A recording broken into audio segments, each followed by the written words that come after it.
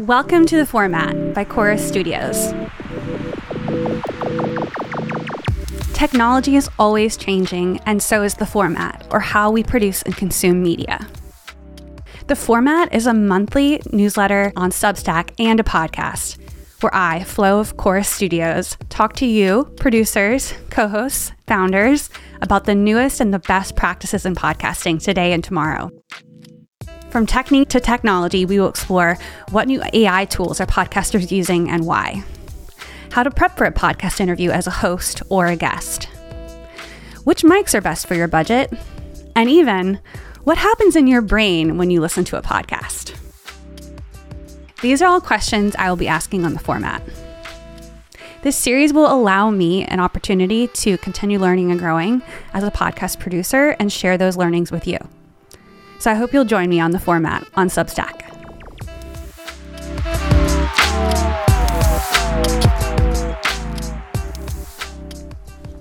Please enjoy my first conversation with my friend and fellow podcast producer based in Durham, North Carolina, Angela Hollowell. Angela Hollowell owns Rootful Media and the Honey and Hustle podcast. We talk about crafting an engaging interview, understanding and managing guest expectations, and the idea of using podcasting to disseminate information and build communities. Hey everyone, I'm Angela Hollowell. I am the host of the Honey and Hustle podcast. And I'm Flo Lumsden. I am the host of Why Raleigh, podcast about what Raleigh is and what it will become. That is Raleigh, North Carolina, to be specific, in case people are listening and they don't know what I'm talking about. I hope nobody got confused about which Raleigh we're talking about. But today I haven't videotaped myself with braces yet, so I'm anyway. But I also have a client show, but I'm on it. It's called The World Changing Podcast for a startup called Aston, building renewable power plants. So we have a show about all kinds of things relating to getting renewable energy on the grid. I also have a branded show. I do it in collaboration with Castos called Creative Architects, and it is a show about the future of the creator economy. And today, I think we're going to get into a little bit of rapid fire, have a little bit of fun. So I'll go ahead and get us kicked off with the first question. Flo, how would you describe Why Raleigh in 3 words? Oh boy. Personable, community, future. Okay. What was the first show that got you into podcasting? The first show that got me into podcasting, I typically say The Ground Up Show, which is the truth. It is a show by Matt D'Avella, but I would maybe take it a step further. And the show that kept me going in podcasting was actually the Zane Lowe podcast by Apple Music. I feel like he's just an incredible interviewer, and he was a big creative influence in how I approach crafting the show and crafting my interview style, I guess. Oh, that's a very good answer. And I also love that show, and he is great at being personable. If you weren't podcasting, how would you spend your creative energy? Trying to make documentary films about historical things in Raleigh that nobody knows about that are really cool. Okay. Would you like to give us an example, or are we blowing up your spot? She said TMI. No, NDA. We're not answering that. No, I think St. Agnes Hospital at St. Augustine's. It's St. Augustine's University. I say St. Augustine, but yeah, same thing. Augustine. Yeah. Is an incredible story. And if I had more free time, or maybe in the future, the idea behind the Why Raleigh show is to sort of get myself out there as a storyteller in Raleigh about Raleigh stories. And then hopefully that will be a supporting factor in allowing me to do other stories, like bigger, longer form ones. So, yeah. I like that. That's perfect segue. Okay, good. This is my turn? Yeah. What's your favorite podcasting tool or software that you find yourself constantly recommending? Right now, I would say it's not technically a podcasting tool, but it is a tool that I use very often for my show, and that is Zapier. It is kind of like the glue that binds some of my apps and software together that wouldn't normally have integrations or talk to each other. So for example, when the show is running, I have what they call a Zap on Zapier, that automates, every time something new populates in my RSS feed, I'll automatically have a post that goes to LinkedIn with some pre-filled text and some slots for the title and description of the show and links to go check it out. So that's something that I have really been enjoying, and I think a lot of people would benefit from. So awesome. Yeah, I've never heard of it. Or maybe I have and I just didn't know what it was. So thank you for telling me about that. Yeah. My turn? Your turn. Yeah. What's your biggest accomplishment as a podcaster? So far, I'm really proud of my work with Aston. We have used the podcast to grow their network, raise funds, build trust within the renewable and power grid modernization industry, which is allowing them to do really cool deals. So it's a soft sell tool. We found that the podcast has supported what they're doing in ways that we didn't expect. And on top of it, people who are interested in these topics, I think also enjoy the show if they're interested in learning about the power grid and renewable energy. So it's got a lot of different purposes that I'm really proud of. Okay, your turn. Who is a creative figure or podcaster that you look up to and why? Right now, I guess technically the answer is two. I've really been diving deep on the Colin and Samir show. I really like how they structure their interviews and the time and effort and intentionality they put into crafting an interview, from the way that it looks to the questions they ask to the way that it feels, and also how they've augmented their interview-based show with the creator support, which is a more ask me anything type of format on this show. So really a more engaging format for the audience, where the audience can submit questions and they can answer them directly. Either people can submit through their Discord, through a form on their website, through social media, whatever it is. And they also kind of take that time to maybe talk about things that are present in the creator economy that maybe they didn't touch on in an interview. So I think they are doing some really innovative things in the video podcast space and pushing the boundaries of what it means to be a video podcast. And that's something that I want to do as well in my own way. And so those are the people I'm looking at right now. Tell me the name of the show. Colin and Samir. The Colin and Samir show. Colin and Samir show. I will definitely check that out. Some of the things you said made me think about different tools that podcasters use to get support for their show. Patreon is one of those tools where you can kind of create a private or more personal community for your followers and they can support you directly. Is that something you've thought about doing? It is. Yeah. I have a Patreon. It's not super live. We're still making some tweaks to it, but I'm really excited about some of the new developments and features that have come to Patreon. And I think that they've really taken the steps to listen to both the fans and supporters, but also the people who create and use Patreon to support their creative work to see how they can make it better. And so it's always awesome to see when a tech company actually listens to its users and provides features that people have been asking for. When I lived in San Francisco, I had some friends who worked for them, and I got to go to some parties at the Patreon office. Oh, nice. Yeah. And I was listening to a podcast. I was listening to both of the founders on How I Built This with Guy Raz. And originally, the original Patreon office was just like this 2-bedroom apartment that they rented out. And they would have like their interns and stuff come to this apartment and be like, this is our workspace and this is where we come to work. Yeah. Know that. I'm in my home office, so. Yeah. But I don't invite people over here to work with me, though. I know. I'm trying to decide if I'm going to do that. Yeah, fair. I mean, you already pay for it. Might as well. So, yeah. I have had a thought, something I was talking to my client, the founder of the startup about like this week, was how he feels like podcasts of founders about the business, about the community could be a great way to disseminate information and create community across like broad networks of people.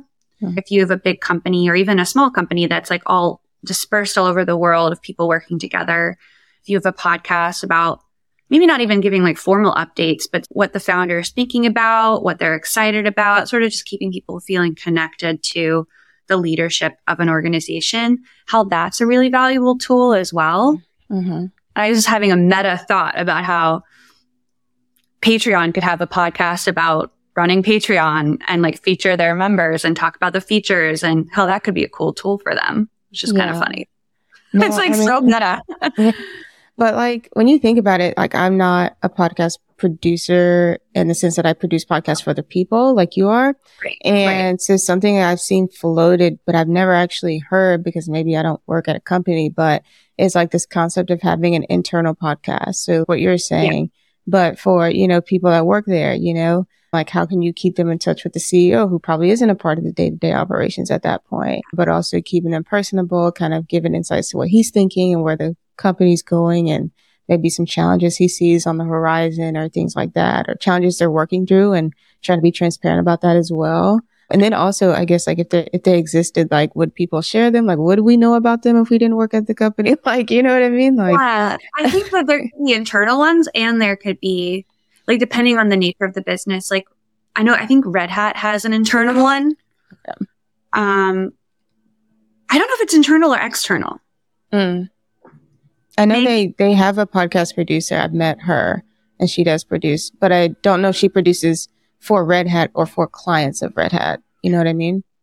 I don't think Red Hat produces podcasts. They do. They do? They do. Really?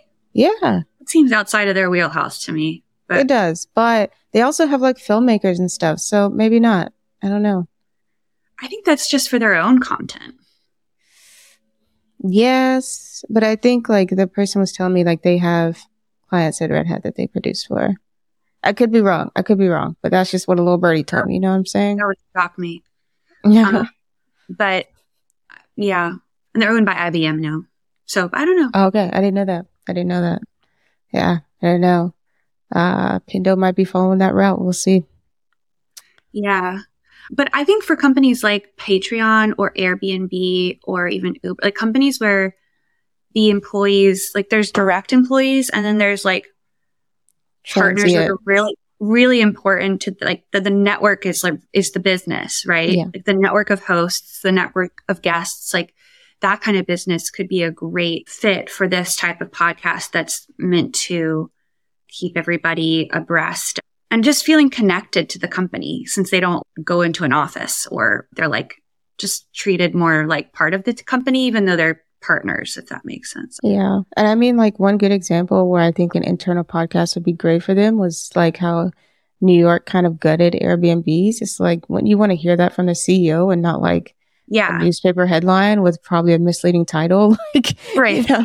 Like for those, like you can't, those businesses like have to take really good care of their partners because that's their business. Yeah. Not just their direct employees. Yeah, I agree.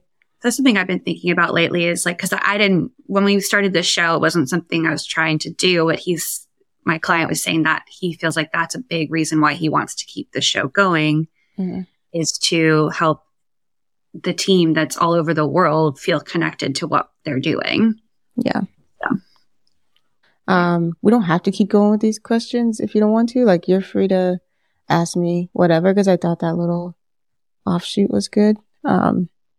Yeah, I appreciate that. I've been kind of wanting to talk about this because I often think, oh, I wish I just had a platform to just like talk about shit that's not like super focused, but also I like having my shows being super focused. So it's tricky. It's a blessing and a curse because like there's also this kind of like element, and this is with any creating when you're on screen talent. Like I think about this as like a YouTuber as well. It's like I'm talking about things that I care about, whether they're focused or not. And I have the audacity to think that somebody else gives a shit. And so it's just like, it's just kind of like, that's where you're at. You kind of have to own that on some level. You just think that like, yeah, my perspective or thoughts or ideas are important enough where somebody's going to sit here and give me their time to listen to me talk about whatever it is. I think there's a couple different ways to look at that. We all want to be connected to each other, and deep down, that's what we want as humans, is to feel connected to other people. And I think that this is a way to do that. And then also when it comes to our perspective on things that we feel matter, it's important to use your voice. Like, it's just, there's nothing selfish about it. We're here. We have a right to be here in the world, in our country. We have a voice, and I think it encourages other people to use their voice. So I think there's more altruism to it than it sometimes feels, maybe.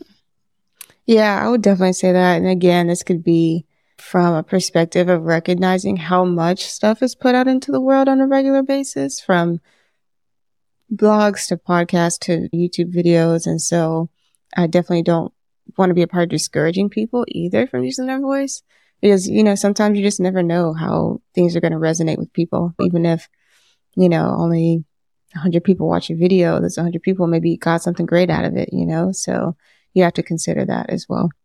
That was something else my client and I were talking about this week. Was there's a lot of pressure, at least like for me, like, if I want to get another client, I have to have a really successful show. We need a lot of lists. Like, what is, like, traditionally for podcasting, the idea has been you're successful if you have a lot of listeners or followers or views.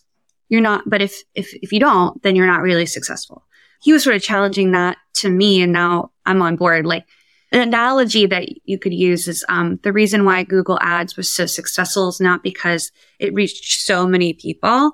It's because those ads allowed businesses to reach the right people that could actually be customers.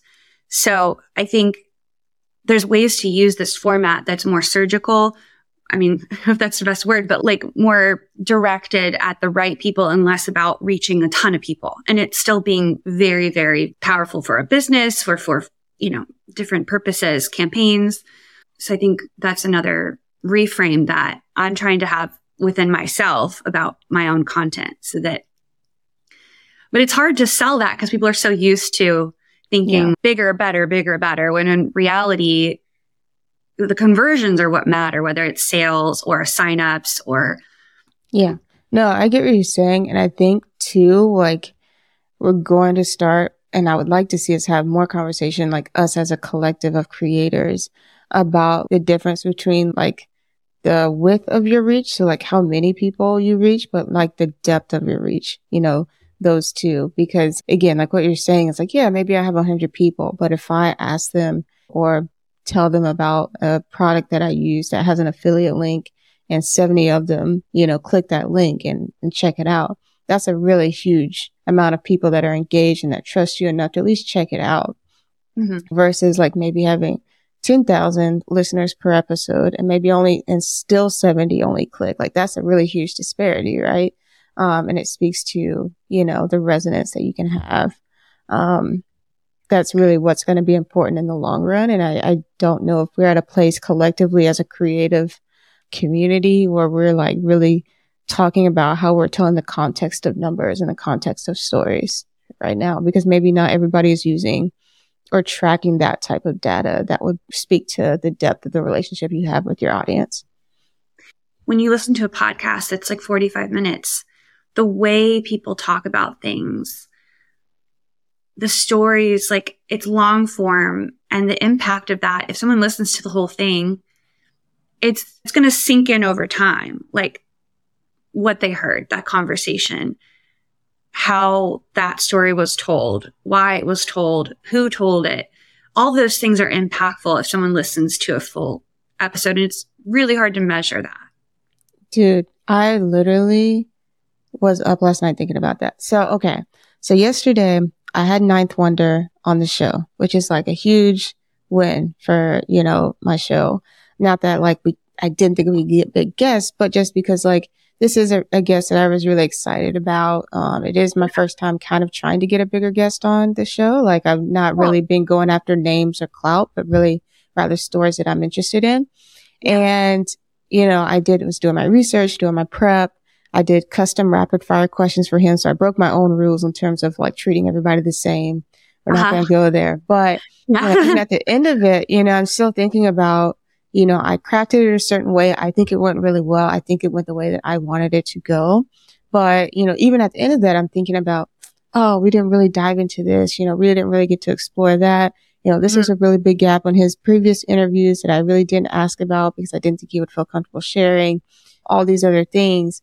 all these other different directions I could have taken, our conversation, but I just didn't. And, at the end of the day, like I said, I'm still satisfied, but that is something I think about. It's like a conversation, especially with a bigger person who maybe has a bigger digital media footprint, who's done a lot of bigger high profile interviews that are searchable, that you can reference. Like you would think it would be easier because you have so much information to pull from, but it also makes it hard for you to determine like what is going to be one, interesting to me, what's going to be valuable for my audience. And then two, what are things that I'm interested in that may not really be relevant to the premise of the show, right? So like, yes, tangents are going to happen, but like how many tangents am I allowing to happen by guiding the conversation a certain way? So like, these are all the things that I think about constantly. That sounds so nerdy, but I think like in advance, like just kind of riffing off of what you said, there's a lot of different types of approaches for podcasts. You could send them the questions in advance. You could not send them the questions in advance. You can talk to them for 15, 20 minutes before and make sure you have a sense of like what they want to talk about and what they don't want to talk about so that you go in with sort of like an idea of what the conversation might be. Or you could not do that.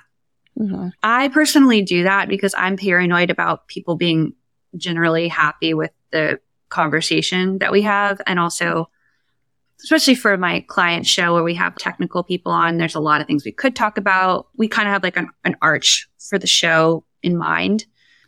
But yeah, I mean, you don't want to take away from the organic potential excitement of a first time conversation by pre-rehearsing it too much or talking about it in advance too much. I think that if you can, that's like a skill.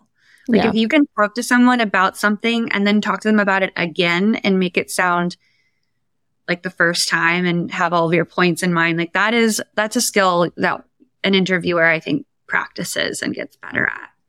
Yeah. And that's something that I've been putting into practice, I would say this season and a little bit last season. Like I've had repeat guests on the show. And a lot of times, well, really every time that I've done it so far, or even thought to invite someone back on the show, it was because I noticed that they had made significant strides since the last time we talked, right? So I wouldn't just be regurgitating the same interview. We'd be talking about what they've been doing since I last spoke with them and getting maybe a little bit deeper than maybe I did the first time on certain things because I probably have an established relationship with them. And that's something too that I pride myself on the show, which is like, you're not just coming on the show so I can get clout. You come on the show and I am in your corner for life. Like I'm going to support you for life. You know what I mean? You're having a grand opening. I'm there with my camera, ready to buy something, whatever the hell it is. Like kind of a friendship. If that's what it is, like, that's what it could be, then you're like totally open to that. Yeah. So that's kind of the approach. And I am really good friends with them. They call me, they text me, like I have, show guests. I do that all the time. Send me grants. We talk to each other all the time. But one thing I will say in terms of like prep. So like, yes, I did all that for Ninth Wonder and I do something very similar for most people. Do I send to my guests all of that? No, I don't. I never do. And I've had some marketing, managers. I hope they're not watching this right now. I've had them badger me like repeatedly, like, hey, can you send me questions? Hey, can you tell me what this is going to be about? Mm-hmm. I will cave and at least tell people the theme, like some of the things we'll be talking about. I do not give specific questions. I do not let marketing managers view the first draft. I don't let them view any draft. You see it when everybody else sees it. And that sounds really harsh, but like my whole thing is why create a show where somebody else dictates the outcome? Like I do try to talk to the guests. And in terms of just like making it better, one thing that I heard Tim Ferriss say that he does is when he books a guest, he says, hey, like, what would make this a win for you?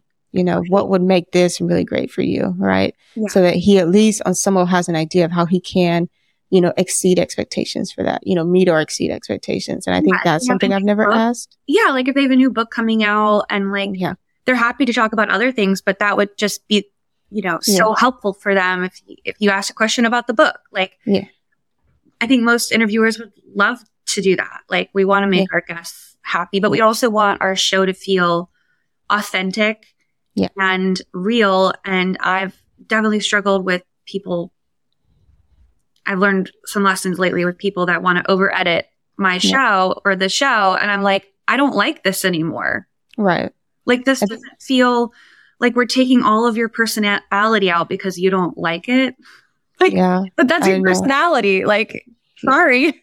There's definitely like that, especially with a video podcast, which I think like why Raleigh is not at this moment, but maybe in the future. But like, like I'm a lot less hard on like the ums and the uhs because I feel like when you're watching someone speak, that is a normal speech pattern, right? Yeah. Maybe when you're listening and you're in the car or you're cleaning, you don't want to hear somebody going, for like, but like that's not, like it's not noticeable because you're not watching them do that. You know what I mean? So for all intents and purposes, you think they're just talking normally if it's edited well.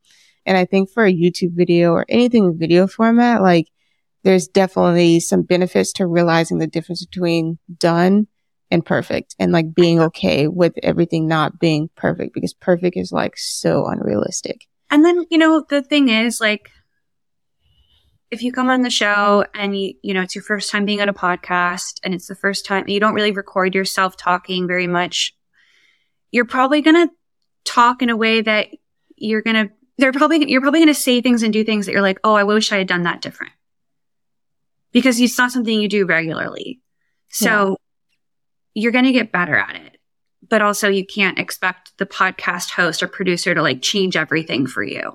Yeah, I think it's weird. Like one thing too that I'll say another reason I don't send people drafts or let them review things ahead of time, because sometimes like it's jarring to see yourself on camera, especially if you're not on camera very often. Mm-hmm. And I think when I just put it out there with the promise that I'm going to do everything I can to make it incredible and show you in the best light possible, based on our conversation and interaction, I think one, the realization that they have to accept that it's out there. So like that helps smooth over this like initial, like, any kind of negative reaction they may have. And then the other half is like, this is how people see me talk all the time. And I got to do it with somebody that I'm super comfortable with. Right. Mm-hmm. So I think like just really, the host of a show has a lot more power than I think a lot of people think, in creating a good experience for the guest and for the viewer. So.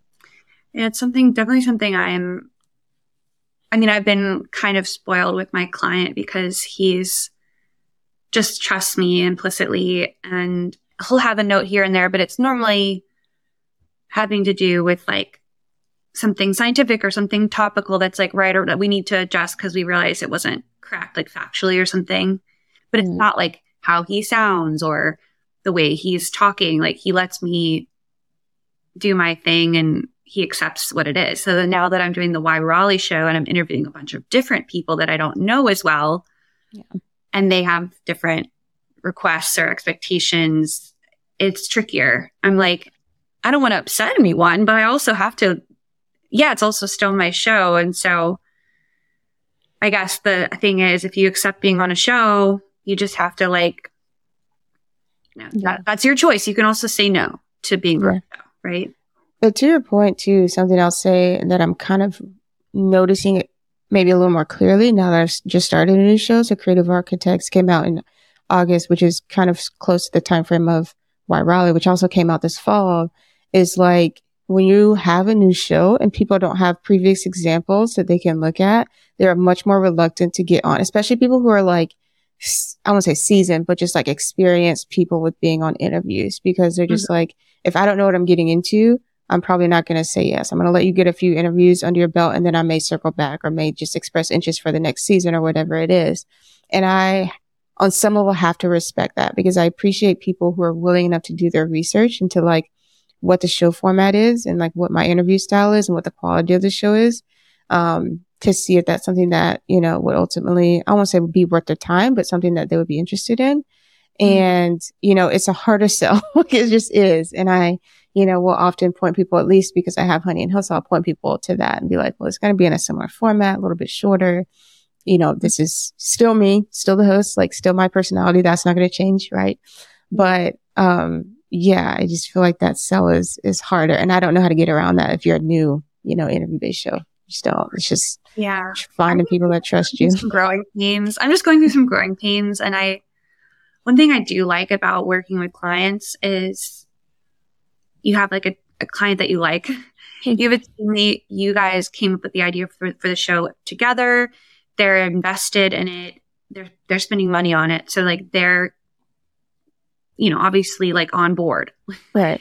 And they can help you deal with the guests that you guys bring on the show together versus when you're just on your own with your own show. It can feel a little bit more like everyone's like, just feels a little more like more pressure to make everybody happy or to deal with that for some reason. I would say this year, especially, like really probably last year as well, when I started saying, okay, like I want to be a little more serious. I want to invest more in the team around the podcast. Like I don't want to be editing everything, like, all that type of stuff. That's when I started also taking the quality of the relationships that I have with guests a little more serious too.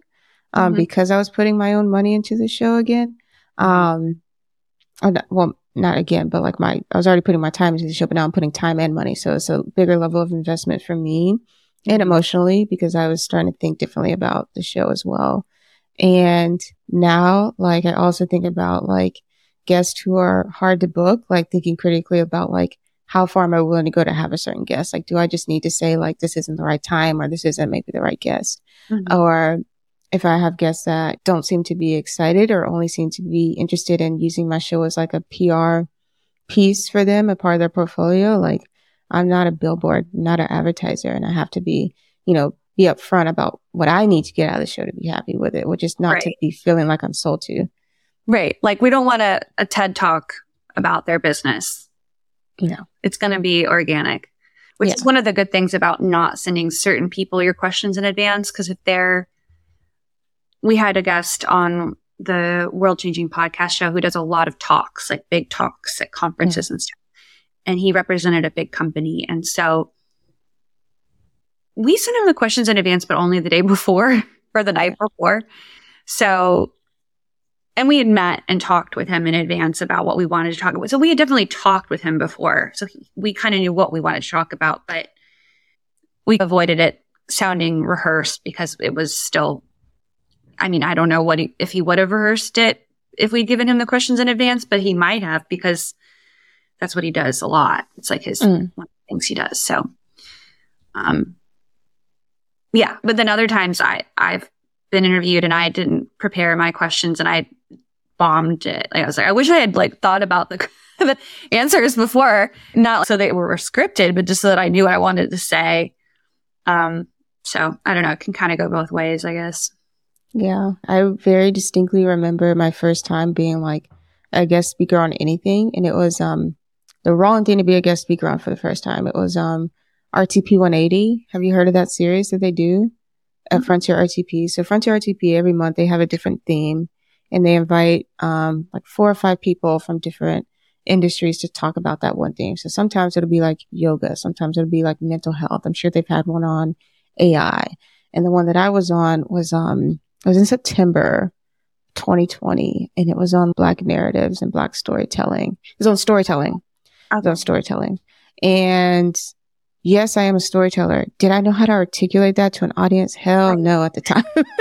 And I felt terrible. And I was like up there with like Swelly, who's incredible, and like Nehemiah from STEM Media, who's awesome. And I've had him on the show. I was up there with Phil Freelon, who was like running for office at that time. Right? He's like a legit celebrity, and especially in North Carolina. I don't know, maybe elsewhere too. But. And then there was me, so not a celebrity. But I totally get like how I could see like that could have been an experience where you're like, I wish I had like sort of done like some media training almost in advance to practice how and what I wanted to say.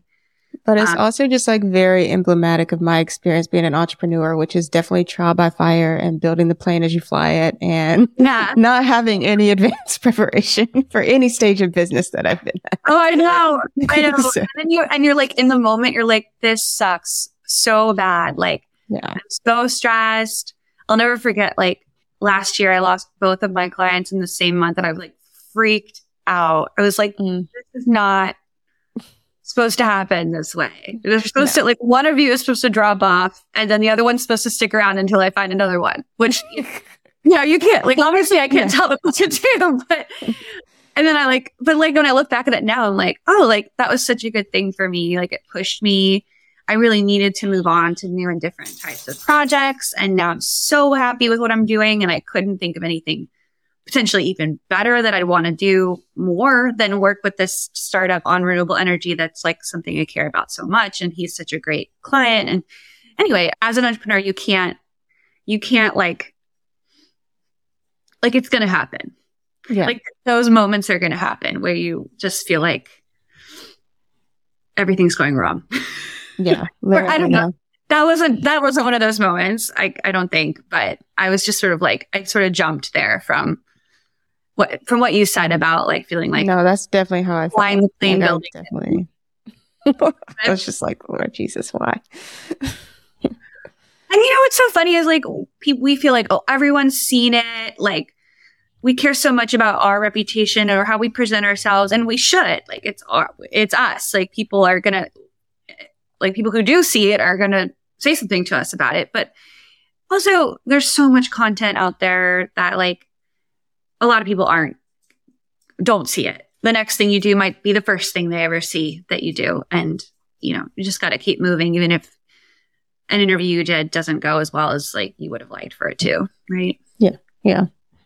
Do you like take notes or anything like before you even start the editing process?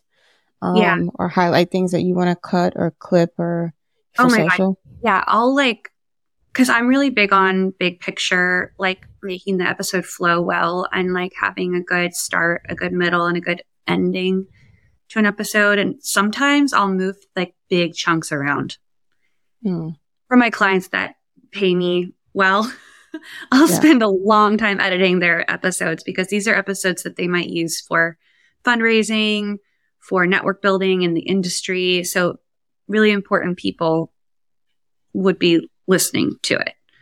Good. It needs to be entertaining because otherwise people won't listen.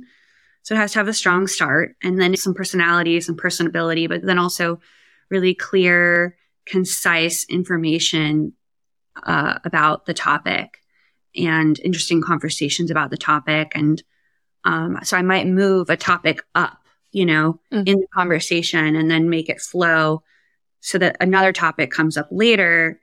Because as we know, if it's a long episode, a lot of people don't finish the episode. So like I feel like the first 30 to 40 minutes are like what you can expect someone to probably listen to. Yeah. And then at the end, like whatever bits that we really like that we want in there that, someone who's really, really into,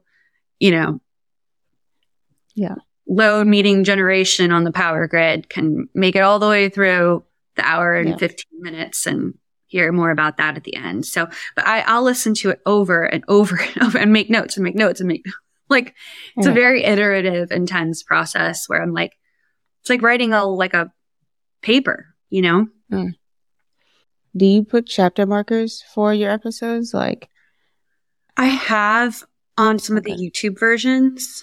Okay. I think one or two of them also have them in Spotify. Okay. It's not a huge priority. Yeah, I was trying to gauge, like, I know at one point chapters were really big on YouTube, like, because it also gave you another chance for like SEO and searchability when you added those titles and stuff. Yeah. Yeah. So when people search, like they can see different titles of your video. And I've used it, and it also helps Google like narrow down if you're searching for something. It'll be like, watch this like 51-second part of this video. This is where the information you need is, which is interesting that it also logs all your text. So I was like, I don't know if that's how it works for like the audio version of stuff. You know what I mean? Like, do you search for something? Right. And you put maybe show notes. Right? Yeah. And then that's how like another way for people to discover your show, if there's topics that aren't directly addressed in the title, which is very likely on anything over 15 minutes, right? Yeah. So, it's so interesting to me that you're not interested in doing like client podcasts. Yeah. And I think, I don't know, maybe we can talk about how you actually got started in podcasting, because for me, it took me like a month to realize that Honey and Hustle was actually a podcast.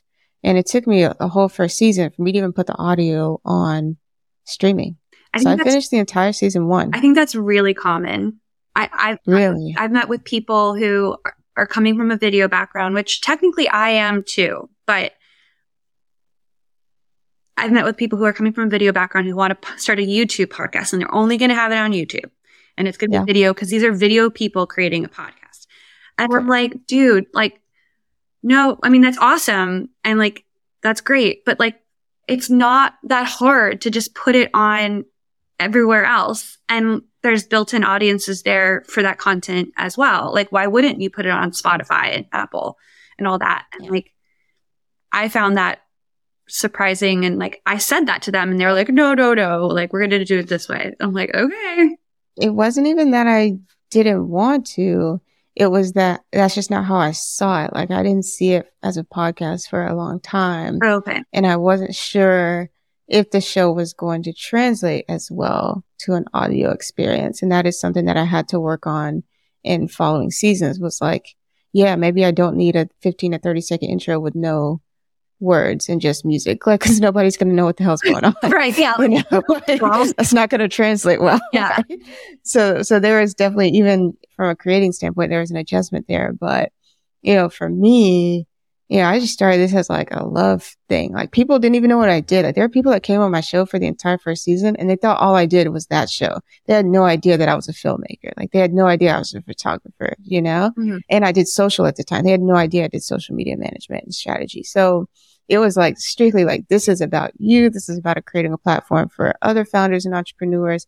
This isn't about me. I didn't talk about myself really at all. Mm-hmm. Like, straight up, just like super humble beginnings and just pure intentions, you know? Mm-hmm. So when I think about, and when I created it at the time as a pandemic show, and I was like, I just want a way to flex this muscle like every week, you know? Like, I want to be creating something. Yeah. And it's easier. Let's say it's easier, but I would be forced to be more comfortable with being on camera if I had somebody else there with me. And that was also something I wanted to work on, which is like being more comfortable being on camera, mm-hmm. because it was really daunting for me creating YouTube videos by myself in a room, like, and hearing myself talk and seeing my mannerisms. Like, that was really weird. And it took me a long time to get through that because I was editing all my own stuff. And so like, when it came time for people to be like, hey, can you produce this for me?